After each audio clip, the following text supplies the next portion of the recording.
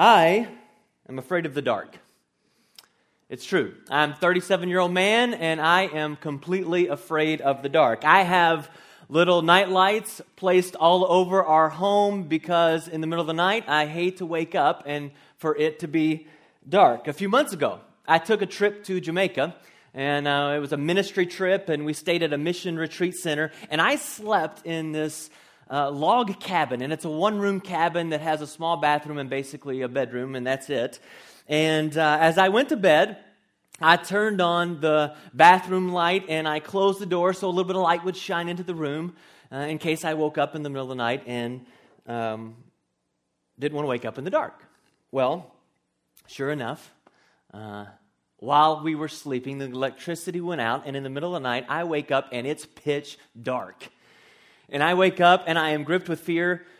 You really don't believe that I'm afraid of the dark. I wake up, and I'm gripped with fear, and I did what only I could do. Is I reached over in the dark, and I reached over for my iPhone, my trusty iPhone, and I hit the button, and the light came on, and light came into the room, and I was able to ultimately breathe again, not just have light in the room. Now, this week, I did some research, and I found out that they say only 5% of all adults are afraid of the dark. I think everyone's lying. I don't believe that's true. They say, this research says that the fear of darkness is most prevalent in children ages 4 to 6, and that by age 9, the fear begins to decrease. That's faulty research, is what that is.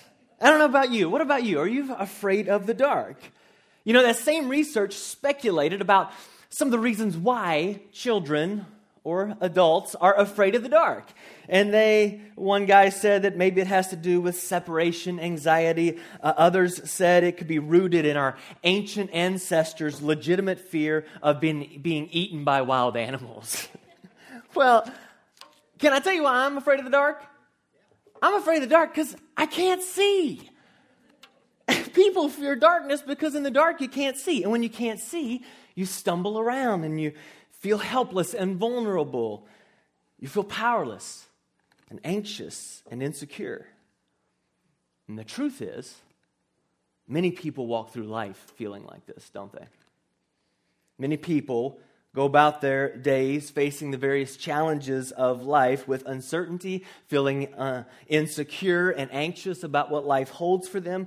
Often there's this constant sense of discouragement and maybe even a bit of despair. I'm sure you've experienced this. Maybe you're experiencing this right now in your life. You're kind of stumbling along in the darkness of in your career. Maybe you're finding that your job isn't quite as fulfilling as it once was or as you had hoped it would be. And you're not sure where the road's going to lead, and you're a little bit anxious about it. Maybe you're stumbling in the darkness of your marriage. If you were sitting here, you'd be honest and you'd say, you know, my spouse and I, we're not seeing eye to eye much these days. And marriage hasn't met my expectations.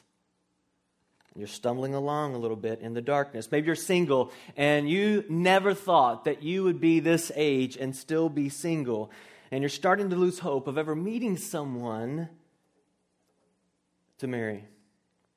Whether it's friends that disappoint us or financial plans that don't work out or complications in our health that we never saw coming, we all go through circumstances and seasons in our life where we experience some very real uncertainty and some real insecurity, and we kind of walk through and stumble in the darkness. Well, the good news is that Jesus said, I am the light of the world. In John chapter 8, verse 12, Jesus says, I'm the light of the world, and that whoever follows me will never walk in darkness, but will have the light of life. Jesus offers himself as a light in the darkness. We live in a world that is dark, and where light, by definition, makes vision possible. A lamp on a nightstand helps you see what you're reading.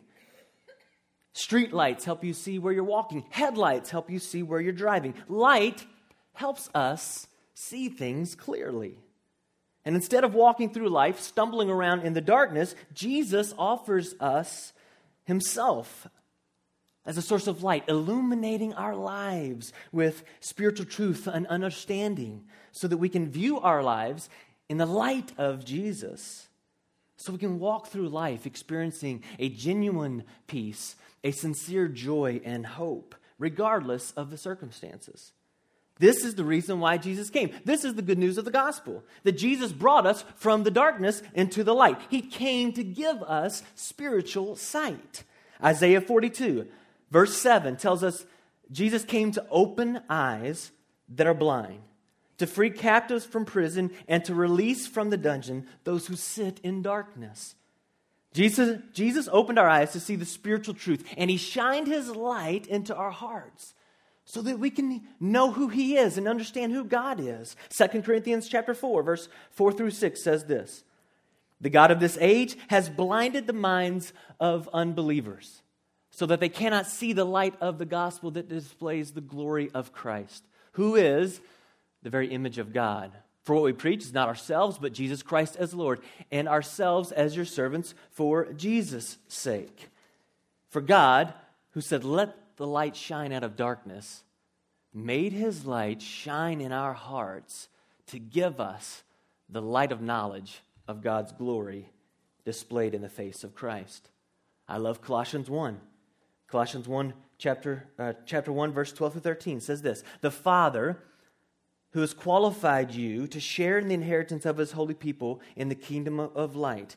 He has rescued us from the dominion of darkness and brought us into the kingdom of the Son He loves." Jesus came to rescue us from the darkness and everything that it represents, and to bring us into the kingdom of life. And so the question is, what does it look like to live and walk in the kingdom of the light? How do we allow Jesus to be the light of our everyday world?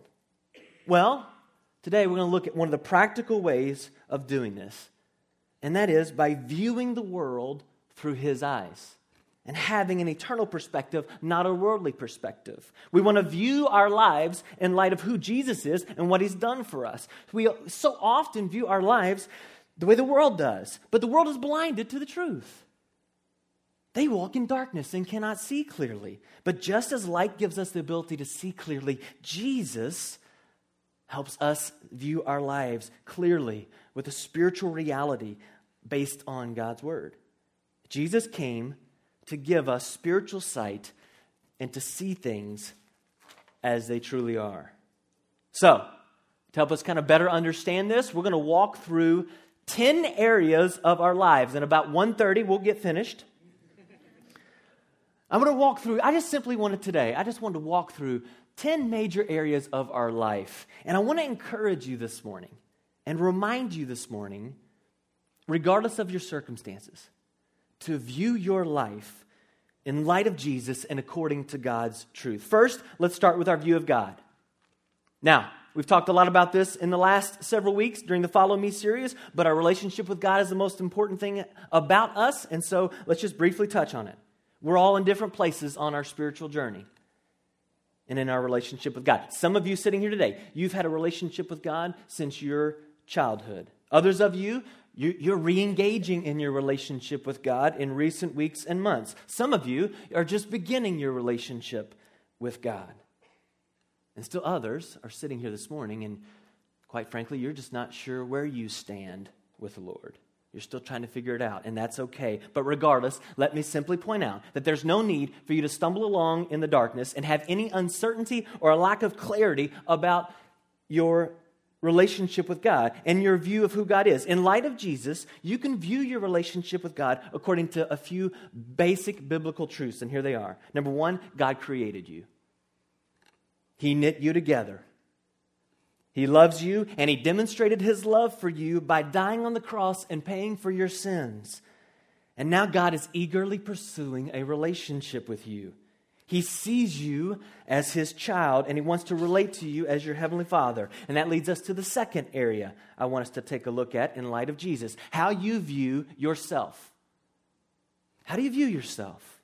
If you're a Christian, in light of Jesus, you no longer have to question your identity or doubt your value. You can now view yourself the way God views you. 1 Peter 2 says, "But you are a chosen people, a royal priesthood, a holy nation. You are God's special possession, that you may declare the praises of him who called you out of darkness and into his wonderful light. You were once not a people, but now you are. You're the people of God. Once you had not received mercy, but now you have received mercy. Allow the light of Christ to help you see yourself clearly as God sees you. You've been chosen by God. You're a member of royalty. You're now part of God's family. You're a new creation. All of your sins have been forgiven. You're no longer condemned. You have a hope and an eternal inheritance in Christ. This is how we're called to view ourselves in light of Jesus. The third area we're going to look at is our view of others. In light of Jesus, 2 Corinthians 5:16 says, "From now on, we regard no one from a worldly point of view." In fact, according to the Scriptures, there are two basic kinds of people. Those that have a relationship with God and those that don't. There are believers and there are unbelievers. There are the lost and there are found. There are the blind and there are those that can see. And as Christians, our eyes have been opened to see people through the lens of Jesus, to see them the way God sees them. And this begins by understanding that God did create everyone, and no one's here by accident, but that God has a plan and a purpose for every person's life. And because God has opened our eyes, we see individuals who don't have a relationship with God, who are lost and who are blind. We see them as lost sheep without a shepherd, and we need to do our part in introducing them to the great shepherd, Jesus. Last week, we challenged you. Each of us were challenged to identify one person in our life. Who's one lost person in our lives that we can pray for, that we can invest in, that we can invite into the family of God? If you weren't here last week, Steve mentioned, I think we have some cards out in the atrium. You can be a part of it. You can grab one on your way out today and prayerfully consider, who's the one person that you need to begin viewing in light of Jesus as someone who's lost and helpless without a shepherd, and that we can do our part to help them, lead them to Jesus. So in Christ, our view of the lost has changed, but our view of Christians has changed too. We no longer see Christians as strangers. The Bible says that we are brothers and sisters in Christ. And the Bible says that we are called to live out the one another's of Scriptures. Can you think about some of the one another's?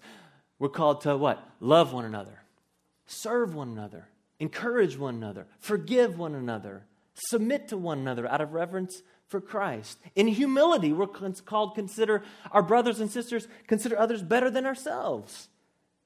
Hebrews 12:14 says, "Make every effort to live at peace with everyone." Jesus said, people will know we're his disciples by our love for one another. So do you have a Christian in your life? Maybe it's a neighbor. Maybe it's a coworker. Maybe it's a friend. Maybe it's a family member. Is there anyone in your life you need to view more clearly in the light of Jesus and see them as your brother and sister in Christ, to see them as God sees them? The fourth area of our life where Jesus shines his light and helps us see clearly is our view of the world. Your view of the world should change in Christ. Simply put, this world is not our home. Philippians 3:20 says, "Our citizenship is in heaven, and this world we live in is a temporary world." Now, summer is just around the corner. I know it snowed yesterday, but regardless of what's going on in the weather, according to the calendar, apparently, supposedly, summer is just a few weeks away. Let's all hope that's true. And with summer comes family vacations. When you go on a vacation, we tend to live a little differently on vacation than we do normally, don't we? What do we do differently? Well, first off, we live out of a suitcase. For some of you ladies, you might live out of a few suitcases on vacation. That's always a nice point of tension between the husband and the wife. I threw that in there for my wife. Thankfully, she's not here this morning. But when you go on vacation, you spend your time a little differently. You look at your activities a little differently. Why? Because on vacation, we tend to not worry about things as much. We tend to try not to let stress get to us. We don't sweat the small things. We hold loosely to things. We don't get too attached to the place we're staying or the car we're driving because we know those things are all temporary. We know we're going to go home. Listen, let me just remind you this morning In light of everything that's going on in the world, I'm reminded and I'm encouraged, this world's not our home.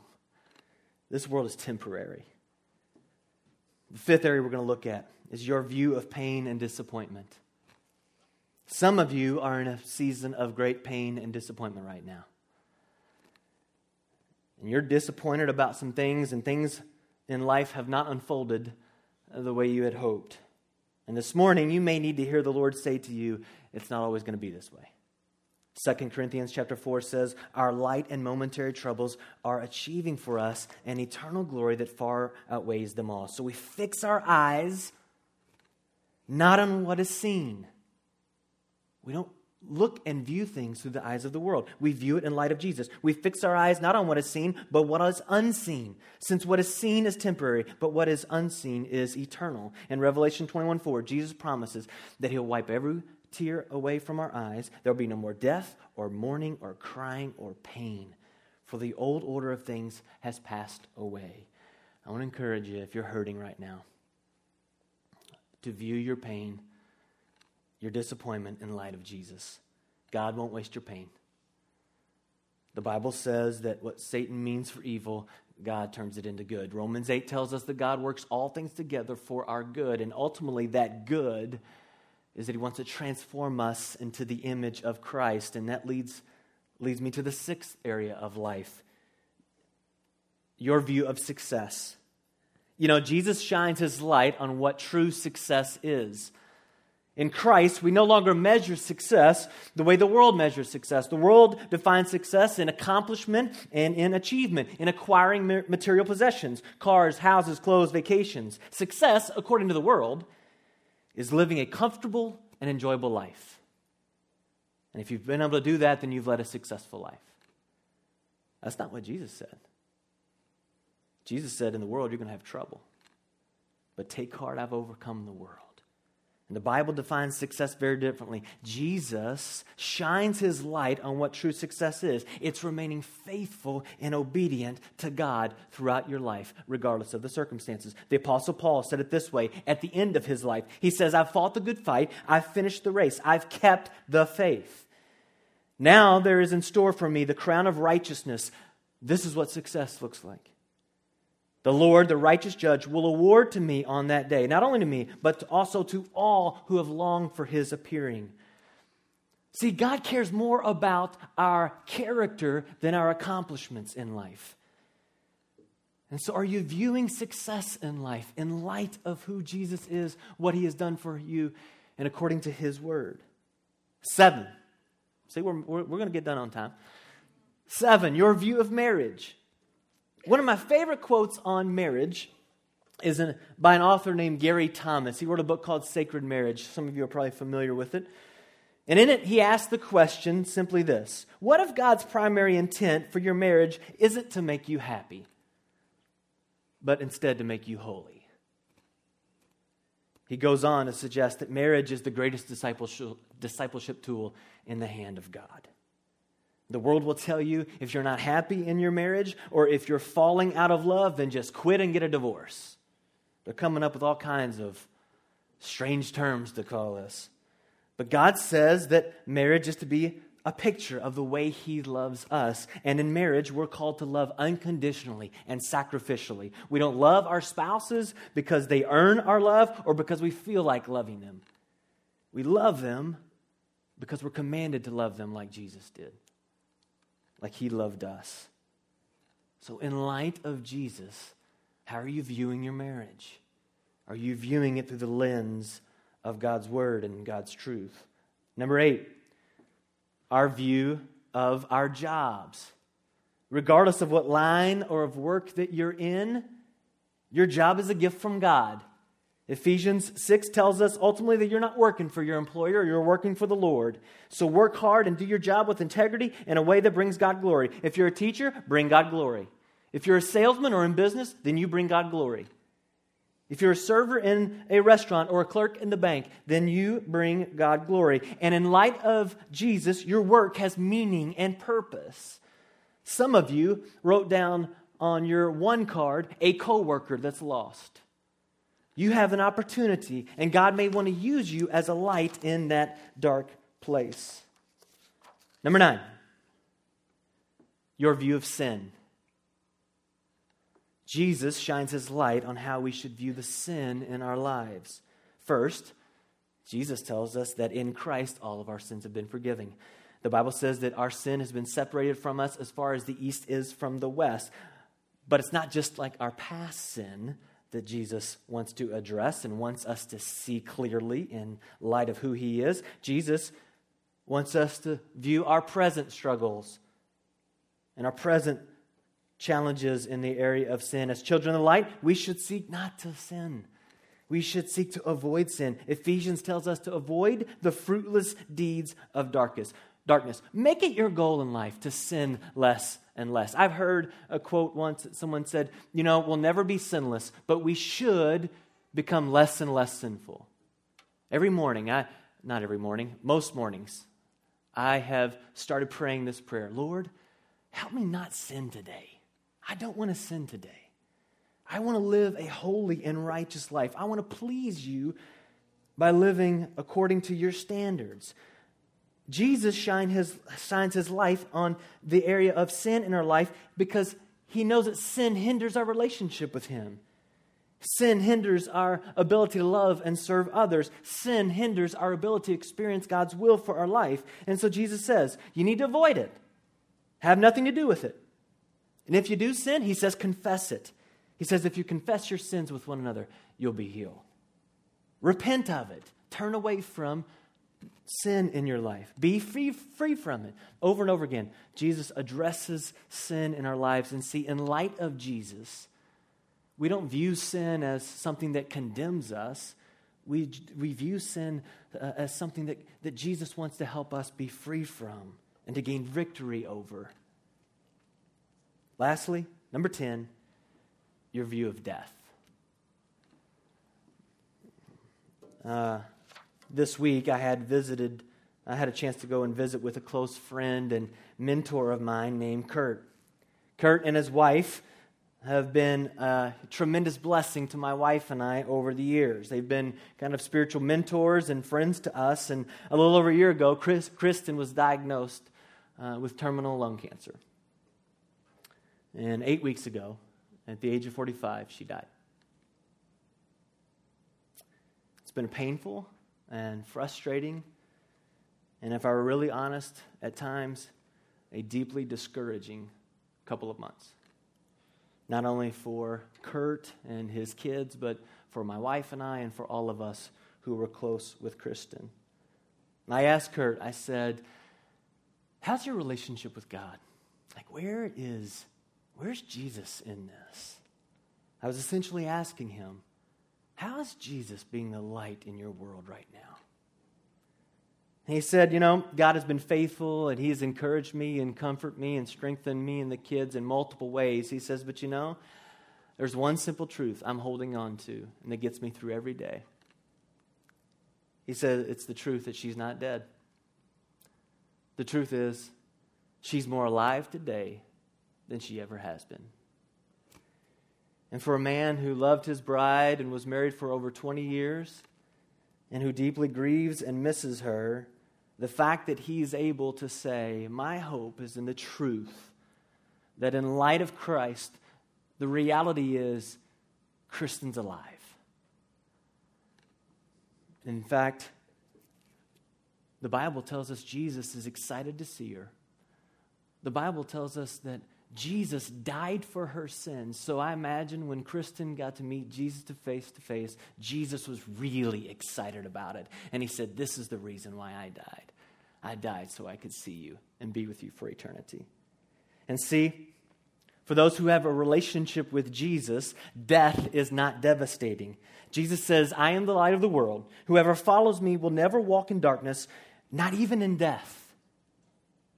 Because in Christ we have the light of life, an eternal life and an eternal hope. So regardless of the circumstances you find yourself in today, and regardless of what area of life or season of life you're in, I want to encourage you and remind you to view your life in light of Jesus.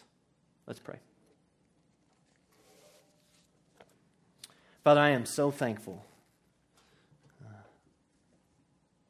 for your Son, Jesus Christ. I'm so thankful that John 3:16 says that you so loved us, and you so loved this dark world that you sent your one and only Son, the light of the world, into the world, that we might have eternal life in you. And I'm thankful, Lord, that it's not just eternal life that we put our hope in, but our hope is in the fact that even in the midst of our challenges and our circumstances here and now, Jesus, you said, if we'll follow you, we won't walk in darkness, but we can have light. So, Lord, would you just meet us where we're at? Would you bring us the hope and the joy and the peace that comes from knowing you're the light of the world? We ask this in Jesus' name. Amen. I invite you to stand as we sing.